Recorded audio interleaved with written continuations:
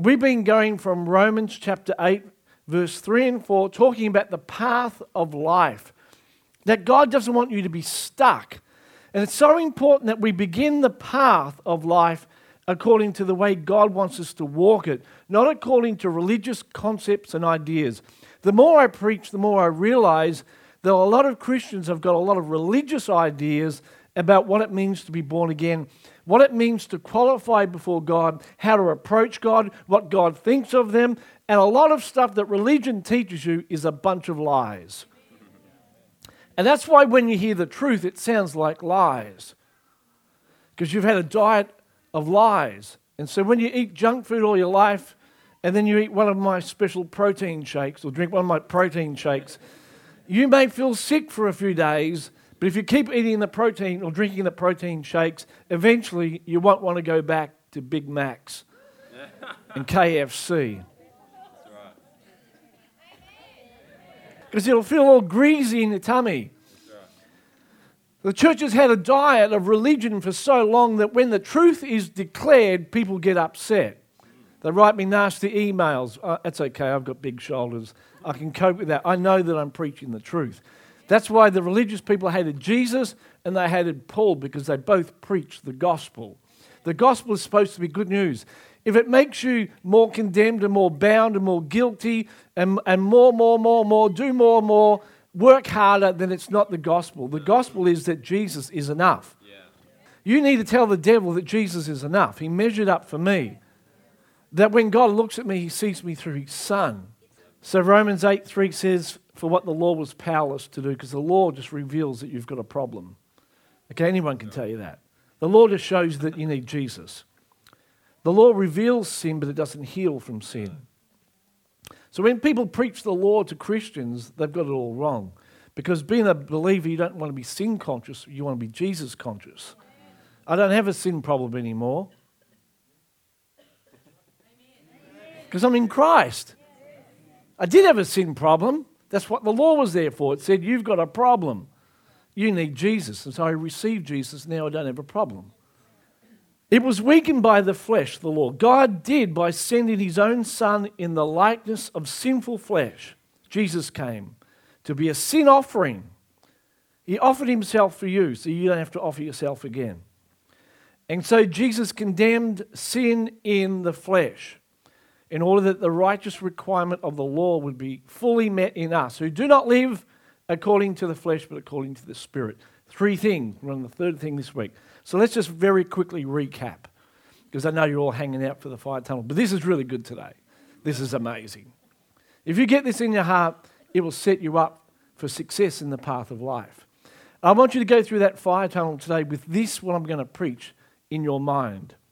Okay, it's not just we're going for a stroll, we're going with a strategy today. I'm encountering God, and what Andrew's taught today is going to become reality in my life. The encounter and the word go together.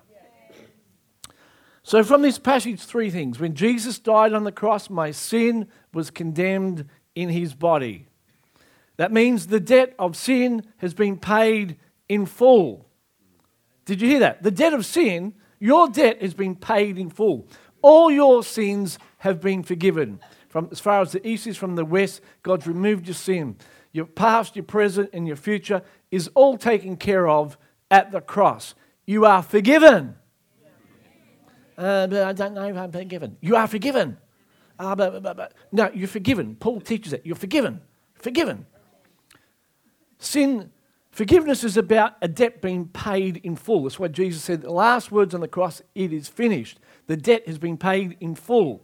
You don't need to be forgiven anymore once you've been forgiven. Forgiveness is about a debt paid. Every time you ask God to forgive you after you're born again, you're saying to Jesus, you know that debt you paid? Would you please pay it again? That's what you're saying to him. You're saying, I thought I paid it. Yeah, but I don't feel today like it's paid. Well, it doesn't matter if you feel like it. I paid it. I know. My blood is evidence that it was paid in full. It is enough.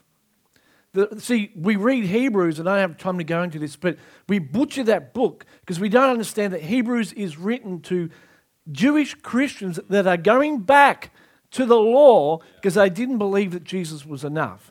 They crucified the Son of God all over again. They insult the Spirit of grace.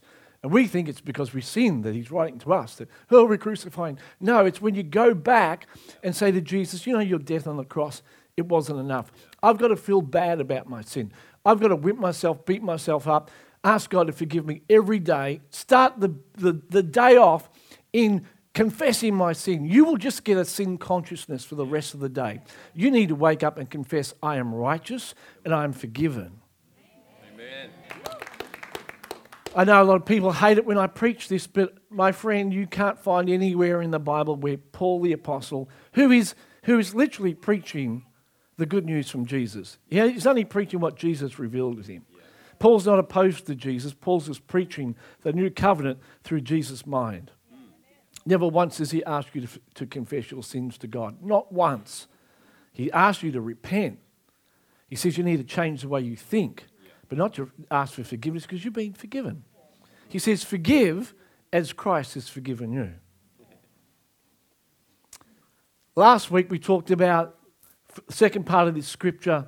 He condemns sin in the flesh so the righteous requirement of the law would be fully met in us. So I said to you last week, when God looks at you, he sees the obedient son and he credits you with all that he's said about Jesus. So when God is looking at you today, he does not see your sin and your faults and your failures and your weaknesses and the things that you should have done that you didn't do. God sees the Son. And most Christians don't understand this, that you are in Christ.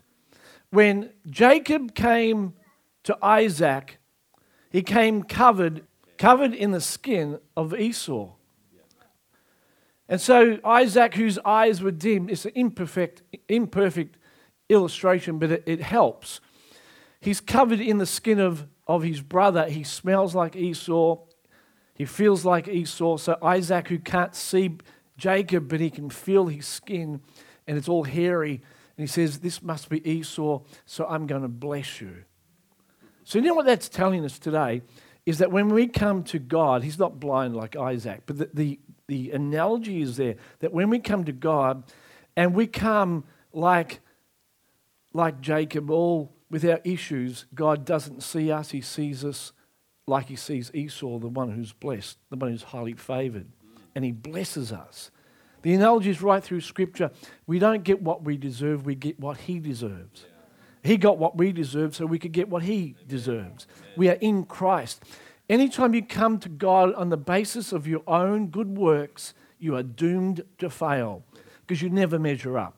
And all the religious Pharisees that try and tell you different, you just ask them, well, what basis do you have for your confidence before God if it's based on good works and your behavior? Because you can never measure up. That's what Jesus did right through the Gospels.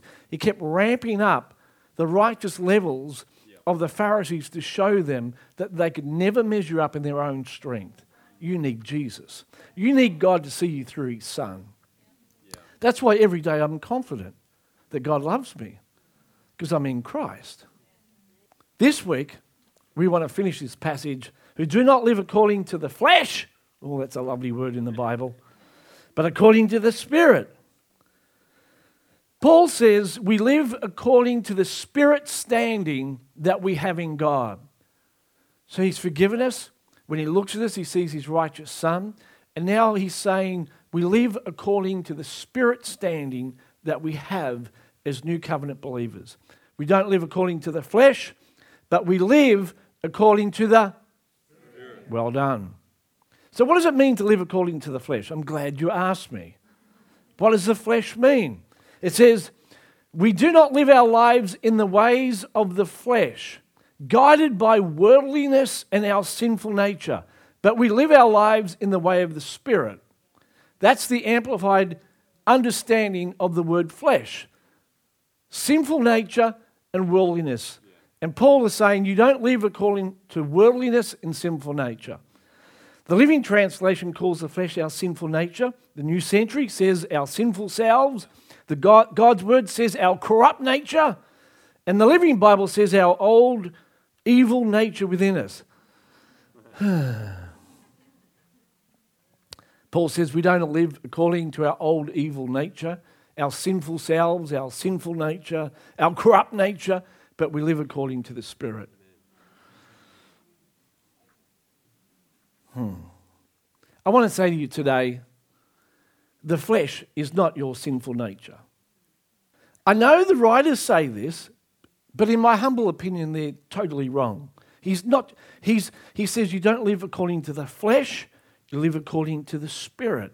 You approach God on the basis of who you are in the Spirit, not who you are in the flesh. He's not saying you don't come to God based on, not being worldly or, your sinful nature, because if that was the case, I could never approach God if it's based on my getting rid of my worldly nature or my worldly thinking.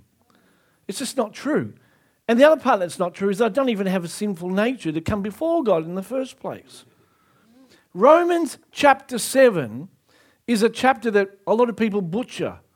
Oh, it's proof that we have a sinful nature. You don't come before God, and I'm teaching you this because you need to understand who you are when you come before God.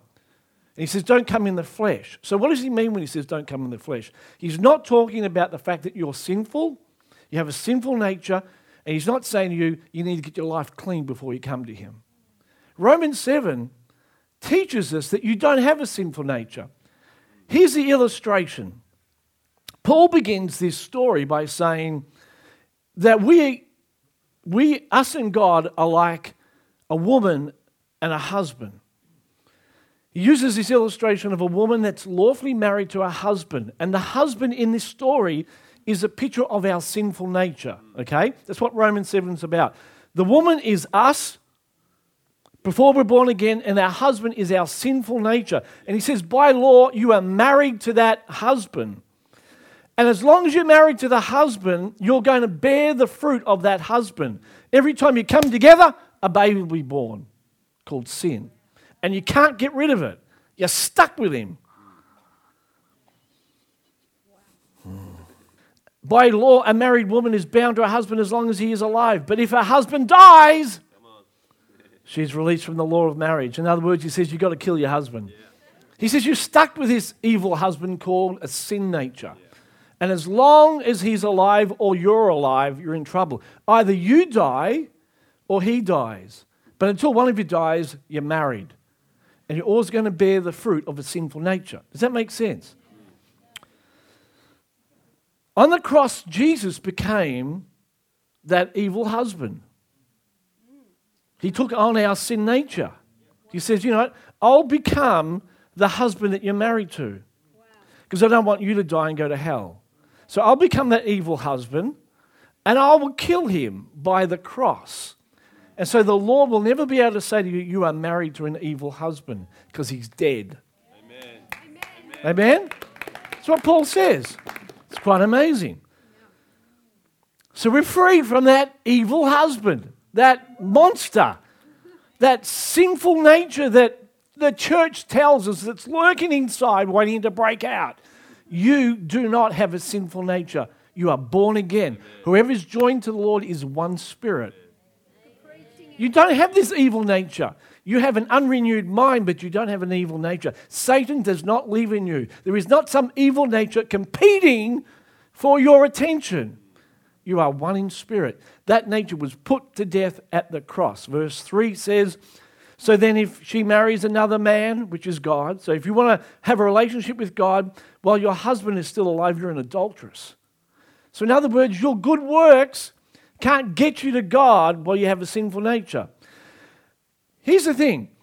An unbeliever can do all the good works in the world and it will never get them to God.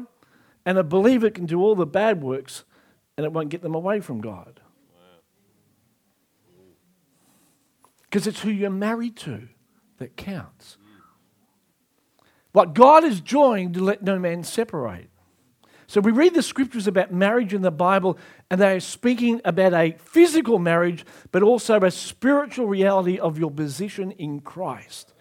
But if her husband dies, she's released from the law, and she's not an adulteress, even though she marries another man. You are not an adulteress anymore, because the old husband is dead, and you're free to marry Christ. Amen? Amen. Verse 4, so my brothers, you also died to the law through the body of Christ so you would belong to another, to him who raised him from the dead, in order that we would bear fruit to God. I am married to Christ, Paul's saying. I carry his life within. And here's the thing. If I get close enough to him, I'm going to bear fruit. So the issue isn't whether you're married to Christ or not. The issue is whether you will sleep in the same bed as him. In other words, devotion, intimacy, and you'll bear fruit. You do not have a sinful nature. You may be barren. It's not because you're not married. It's because you're sleeping in a separate bed. Are you hearing this? Romans 6 clearly states Christ died to sin once for all. And we should likewise consider ourselves dead to sin. I've been crucified with Christ. That old nature is dead and buried. It's no longer I that live, that old nature, but Christ, the new nature, lives in me. And the life that I now live, I live by faith in the Son of God who's in me, who loved me and died for me, gave his life for me. I'm confident that I carry the nature of Jesus within me. If you're born again today, Jesus lives in you. Amen. And the devil doesn't. Amen. You have no sin nature. So Paul's not saying about the flesh that you've got to deal with some worldly sin nature if you're going to live for God and approach God. He's not saying that at all. He says, don't approach God in the flesh. That's what he's saying. Yeah. So the flesh is not my sinful nature and it's not my sinful actions. Romans 8 verse 4, the Amplified says, we do not live our lives according to the flesh. The ways of the flesh, guided by worldliness and our sinful nature. But we live according to the Spirit.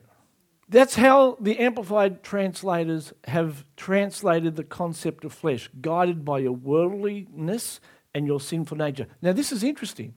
And you, so foolish and senseless, having begun your new life by faith with the Spirit, are you now being perfected and reaching spiritual maturity by the... Oh, what's the definition of flesh here? That is by your own works and efforts to keep the law. That's the definition of flesh that Paul is teaching in Romans 8 verse 3 and 4. So if we then take that phrase of the flesh in Galatians 3:3 and insert it back into Romans 8, this is what we get. Who do not live our lives in the ways of the flesh by your own works and efforts to keep the law, but according to the Spirit. Amen. Are you seeing this? This is what he's saying. We do not live our lives in the ways of the flesh by your own works, but we live our lives according to the Spirit. We approach God not on the basis of our own works, our own flesh, our own efforts, but we approach him according to our position in the Spirit. God is Spirit, and those that worship him must worship from a place of the Spirit, which is reality. Romans 8:5, look at this. For those who are according to the flesh, in other words, if you approach God from the position of confidence in your own flesh, this is what happens. The outcome is you will set your minds on the things of the flesh. Here it is. If you approach God on the basis of your up and down good works and behavior, then what's going to happen is there will be a corresponding action in your life of sinful actions. If you approach God on the basis of your righteous position, your spirit position, the overflow will be spiritual actions. Are you getting it? People that have a sin problem have a position problem. Your condition is always an outcome of your position. If you approach God on the basis that you're clean, perfect, righteous, and holy, and you get a revelation of that, the outworking is works of the Spirit. If you approach God on the basis of confidence in your own ability, your strength, you're independent, you want to do your own thing, the outworking will always be works of the flesh. And we get it back to front. Galatians 5:16 says, those who walk in the Spirit will not fulfill the lust of the flesh. In other words, if you come to God on the position of a spirit position, of your acceptance in Christ, you will not fulfill the lust of the flesh. And this is what I teach people. The more you get a revelation of God's unending love for you, that he sees you through his Son, that you are righteous and pure, free from accusation, the more you get that, the less you will sin. Where sin abounds, grace abounds more. Why? So sin won't abound. See, people go, cheap grace, cheap grace. I know what they're saying, but it's actually not cheap grace. It's misunderstood grace. Those that say, oh, I'm a grace person and sin and don't care, well, they don't know what grace is about. If you encounter Jesus in all his goodness and love and you see who you are in him, it will begin to break the power of sin. Maybe not straight away, but if you can keep saying in the midst of sin, I'm righteous, pure, free from accusation, God still sees me because I'm in Christ. That's my position. Even though I have failed today, he loves me and I'm his son. That security will free you from sin. Insecurity keeps you bound. That's what religion does. It hides sin, puts up a veil. I'm good, I've got it all together. But inside, you know you've got nothing together. It looks like there's more sin in the Grace Church because it doesn't get covered up.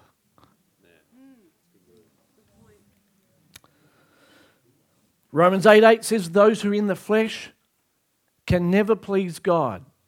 And you know what that means? It means if you sin, God's going to be cross. No. I was waiting for you to say no. No! Those who are in the flesh cannot please God. What pleases God? Faith. Faith in what? Faith in what Jesus has done for you. The greatest faith I need is when I've missed it, that God still loves me. That's faith. That's what pleases God. Those who are in the flesh can't please God because there's no faith in their life, because they don't believe in the work of Jesus that it was enough. Are you getting this? We have so butchered and twisted Scripture because we don't believe in the foundation that he is a good God. So Jesus said, not be careful what you read and hear, but how. So we read a verse and we twist it because we have eyes, religious lenses that destroy the greatness and the goodness of God's heart towards us. Jesus is enough. Say with me today, Jesus. Say it with some passion. Jesus is enough. Let's say it all together. Jesus is enough. And if you're listening on live stream and YouTube today, Jesus is enough for you. Jesus said, come to me, all those who are weary and heavy laden by religion, by do, and I will give you rest. Amen. Take my yoke upon you. Amen. His yoke is lighter than the yoke of religion. He'll do it for you. He'll heal you, save you, cleanse you, transform you. Religion never does that. So we live from our spirit position. Paul says we don't live in the flesh, so we know what he means by that. Self-effort, striving, my boasting in my own righteousness. Or I can come before God today because I've been a good boy today. I can worship this week in church at Hope City Church. I can worship because I've really been good. And when you're bad, God doesn't get any worship. Because remember, He's really impressed by your good works. He says God is spirit. He's looking for those who worship Him in spirit, not in flesh, and in truth. We worship from our spirit position. I said it last week, but it's worth saying again. Holy Spirit only rests on one person.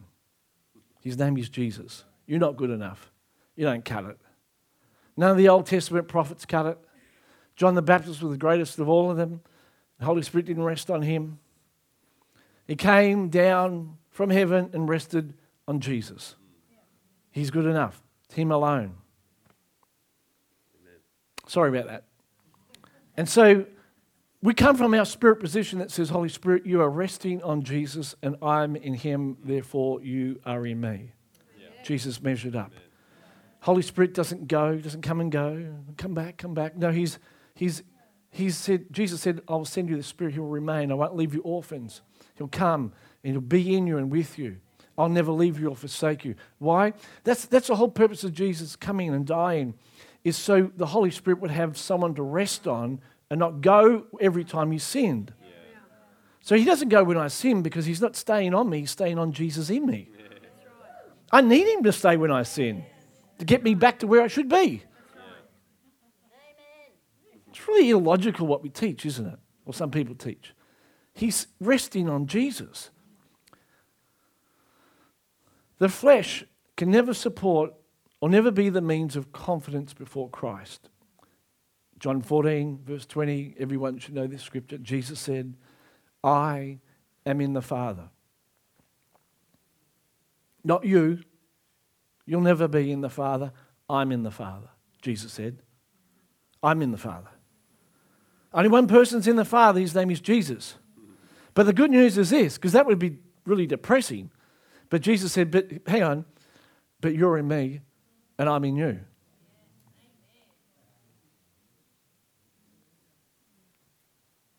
And that's why I'm confident that God loves me, because I'm in Jesus and he's in me. And that's why the only approach before God can be Jesus. Because there's not one person that can bypass Jesus and use their works or their behavior as a means to say, I'm okay with the Father. I look at you and think, you fool. You'll never measure up. You'll never be able to say, Jesus plus me to the Father. There's only one way to the Father, and his name is Jesus. Only one person can measure up day after day. Jesus Christ, the same yesterday, today, and forever. His nature is perfect every day. That's why I have confidence before God. Andrew McGrath, up one day, down the next, bit twisted here, angry here, cut a person off in his car, kick the cat. I won't say any more things. Did he really do that? I'm just giving an example. Okay? Here's the thing. Only Jesus is constant. And the Holy Spirit rests on him. That's my confidence, is in him. If we could get this revelation, it will free your prayer life up. You'll wake up happier in the morning. Holy Spirit is constantly upon you because he's on Jesus. Oh. My good and my bad. David said, in hell, make my bed in heaven. Doesn't make any difference. You're with me. That's why David, listen, I believe that's why David could build his tabernacle where God could abide with him 24/7 out of season in the Old Covenant, because David had a revelation that God is with him in every place, not based on his behavior. Maybe it was as much about David's revelation as it was that God built the tabernacle. I don't know. Philippians 3:3 says, we are the circumcision. What's been circumcised? Our old nature. It's been cut off. It's buried. And we worship God in the Spirit. We rejoice in Christ Jesus. Listen to what he's saying. We've cut off the old nature, right? It says here, we worship God in the Spirit position, joined in one flesh. We rejoice in Jesus because I'm found in him, and we have no confidence in the flesh. Do you get that now? He said, I never come before God on the basis of my ability. I rejoice that I'm in Christ Jesus, that my old nature is cut off, and the fact that I am now worshiping God in the Spirit. That doesn't mean some like kumbaya. It's not like spiritual, worshiping in the Spirit, put some music on, oh, I'm in the Spirit. Oh. No! In your spirit position. God is Spirit. And the only way to connect with God is to be in Christ, because God is in Christ, Christ is in God, I'm in Christ, Christ is in me. And if I want to be part of that Holy Trinity with the Father, the Son, and the Spirit, I've got to worship in spirit. I've got to come based on the fact I'm in Christ. It's a spiritual position. Does that make sense? Yeah, good. Veiled Moses as we close. You know the story about Moses, holy Moses. Received the law in God's presence. It's a great story. Up in the mountain, oh, it's great. Angels, gold dust, miracles, angels, Adam Thompson prophesying. It was amazing. And there's all this glory. And he receives the 10 Commandments from God. Everything looks different in God's presence. His presence empowers us to say, yes, it transforms us. It turns the Bible from a manual to a mirror. Wow. Did you hear that? Yeah. From a have to is that who I am? Yeah. See, the commandments in the presence of God weren't a manual about you have to do, but it was a disclosure of who I am. Yeah. And that's how we read the Bible. It's not a manual, it's a mirror. Good word, Andrew. So when it says, just sidetracking, when it says you shall give, it's not a manual saying I'm going to give. It's a mirror to say, this is who I am. I'm a giver. Yeah. And when I look in the mirror and my actions don't correspond to the mirror, I know that there's something about myself that isn't quite true. I'm believing a lie. Maybe I'm believing a lie that says, God's not in my future. He's not going to take care of me. So I go back to the mirror and I look again. Lord, show me who you are. Who am I? It's not a manual, it's a mirror. So he's in the presence. Everything looks wonderful. But you know what happened? He leaves God's presence carrying the law. Yeah, exactly. It's a bad idea leaving God's presence and trying to do something that God's asked you to do. In his presence, he makes the impossible possible. When you leave his presence and become self-reliant, works-based, it's impossible to do what God has asked you to do. So Moses takes the law and says, right, folks, God's given me a bunch of rules. We have to commit to this, and I'm going to be the mediator. But the Bible says that God is one. There's no mediator when it comes to God. He's one. God wants to have the equation where he's on both sides. I'll do this and I'll do that. You stay out of the way because you'll mess it up. But these people said, okay, these are the laws. We'll do it. We'll do it in our own strength. So he took what God had asked him to do, which only can be done in the consciousness of his presence and delight and affirmation, and they tried to do it outside of that. It's called a religious fever. And it'll kill you. And you know the story that when Moses left God, took the commandments down, then God's presence left Moses. And he couldn't sustain this appearance, so he covered it up.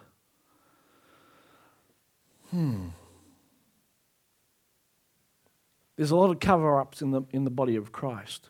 A lot of veils. It's called religion. We move off into our world after a Sunday service,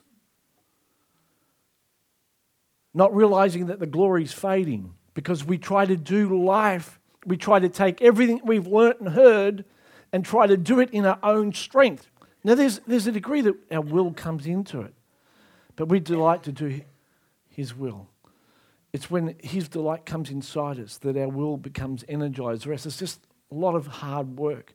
When you get out of the consciousness of God's delight and favor that he wants to work in and through you, that his presence is the empowerment to do his presence will turn the Bible into a mirror and not a manual.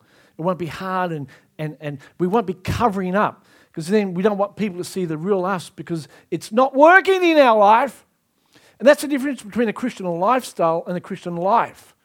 A lot of people adopt a Christian lifestyle because it's nice. Nice friends, nice house. I've got people that don't swear and smoke and they're nice to have friends. It's a Christian lifestyle, but it's not a Christian life. So we cover it up because we can never be transformed unless we're in the presence of God 24/7. The awareness of God's absolute delight over me and his willingness to work in and through me, even in my darkest moments. If you don't have that, you will put a veil up and you'll pretend everything's okay. We'll bury our sin, bury our addictions, ashamed of it all, and all it does is push us further and further away from God. Take off the veil, come into the presence of God and say, here I am, warts and all. I've got some problems. God says, I know. I've been waiting for you to come back. Moses should have walked back into that place and say, God, this is a bad idea that I've got. I can't do it. We cannot do life without your absolute 100% acceptance and presence. The whole mob of us are coming up to the mountain because that's the only place where we can fulfill your will in our lives. We need to know we're accepted and loved and not having to work and strive. Veiled Moses is religion in all its glory. A lot of appearance, but not much reality. And we don't want to grow believers like this in our church. We want to have people that are totally have this revelation, I'm accepted and loved and forgiven. And I'm free to come into his presence and allow him to transform me. You know, it's a major shift in the way that we relate to God. We're going to finish with this passage very quickly. 2 Corinthians 3:14. This is the story of Moses. And Paul goes on to say, you know what? The church or the religious people in that time, they were like this. It says their minds were hardened because they read the scripture and there's a veil because it's only removed in Christ. So you can read the Bible and the whole concept of what it means to be a believer, it's just totally veiled. Because you think it's all about work harder, strive more, but it says in Christ. You have to come into Christ and say, Lord, I thank you, live in me every single day. That you see me righteous. John shared about this morning, with free from accusation, holy. That you take great pleasure over me. And I don't even understand how you could do that, but I just know that when you see Jesus in me, we're one. Jesus and I are one. See, it's like this. If you want to be friends of a married couple, here's the deal. You can't hate the wife and love the husband. Have you noticed that? It doesn't work. You imagine 4 people going out for dinner, and so I go out with my wife with another couple, and we can't stand the woman. It's like, but we really like the guy. That relationship is doomed. Because you've got to be in Christ. He sees us in Christ. We are joined together. And because he loves the Son, he loves us as well. He doesn't see us separate. His love is equal to the bride as it is to the Son. It's an enormous thing to realize that because we have the nature of the Son, he loves us the same. It's not some bride with a bung leg and her, what do you call the thing she puts on her head? Veil, but the nice thing, tiara. Imagine it was all broken and stones are falling off and she smells, she hasn't had a wash for a week and she comes in. It's not like that. It's not some mismatch where the bride's all in the groom's in a lovely jacket and the bride's all ugly. No, they are one and the same, both in perfection. And this is really important. So the Father can love the bride as he loves the Son. It's so important. He loves me the same as he loves the Son. Equal in stature. So we measure up to the fullness of the stature of Christ. And most of that comes through us seeing ourselves the way God sees us. Equal in stature to the Son. Their minds were hardened because they read the scripture. There's a veil because it's removed in Christ. Everything about the Bible is to elevate me to a position as a loved son. Verse 14, 15, but when a person turns to Holy Spirit, because he's the one who reveals this to us, the veil is removed. As we go through the fire tunnel, I'm praying that Holy Spirit rips the veil off. Amen. So we walk through and we get this revelation. I am loved. I'm accepted. I'm clean. I'm pure. Free from accusation. I have to strive and have to measure up. All the promises that God has, they are mine because I'm in Christ Jesus. He's made me the seed of Abraham. I don't need to do anything but believe. What should we do that we would do the works of God? Believe.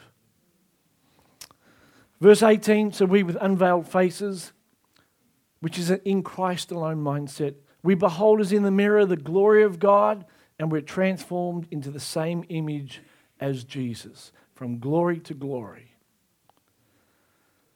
Wow.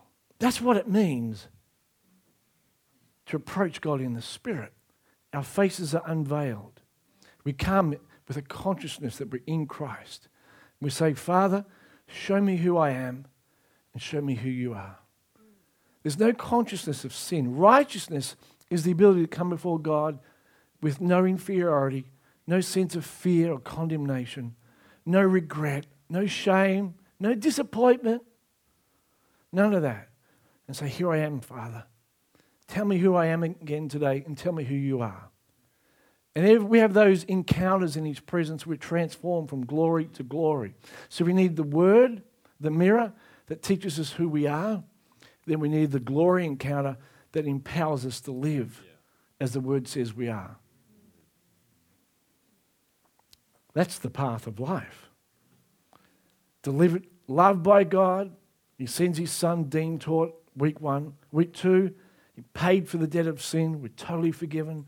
Week 3, we have this consciousness that we're clean and righteous. Week 4, now we approach God in this position of the Spirit and not the flesh. Every day, I'm in Christ and I approach you from my spirit position and not my flesh. That will get you down the path of life. You'll grow and you'll prosper and possess all the promises of God, because all the promises of God are yes and amen in Christ. Amen?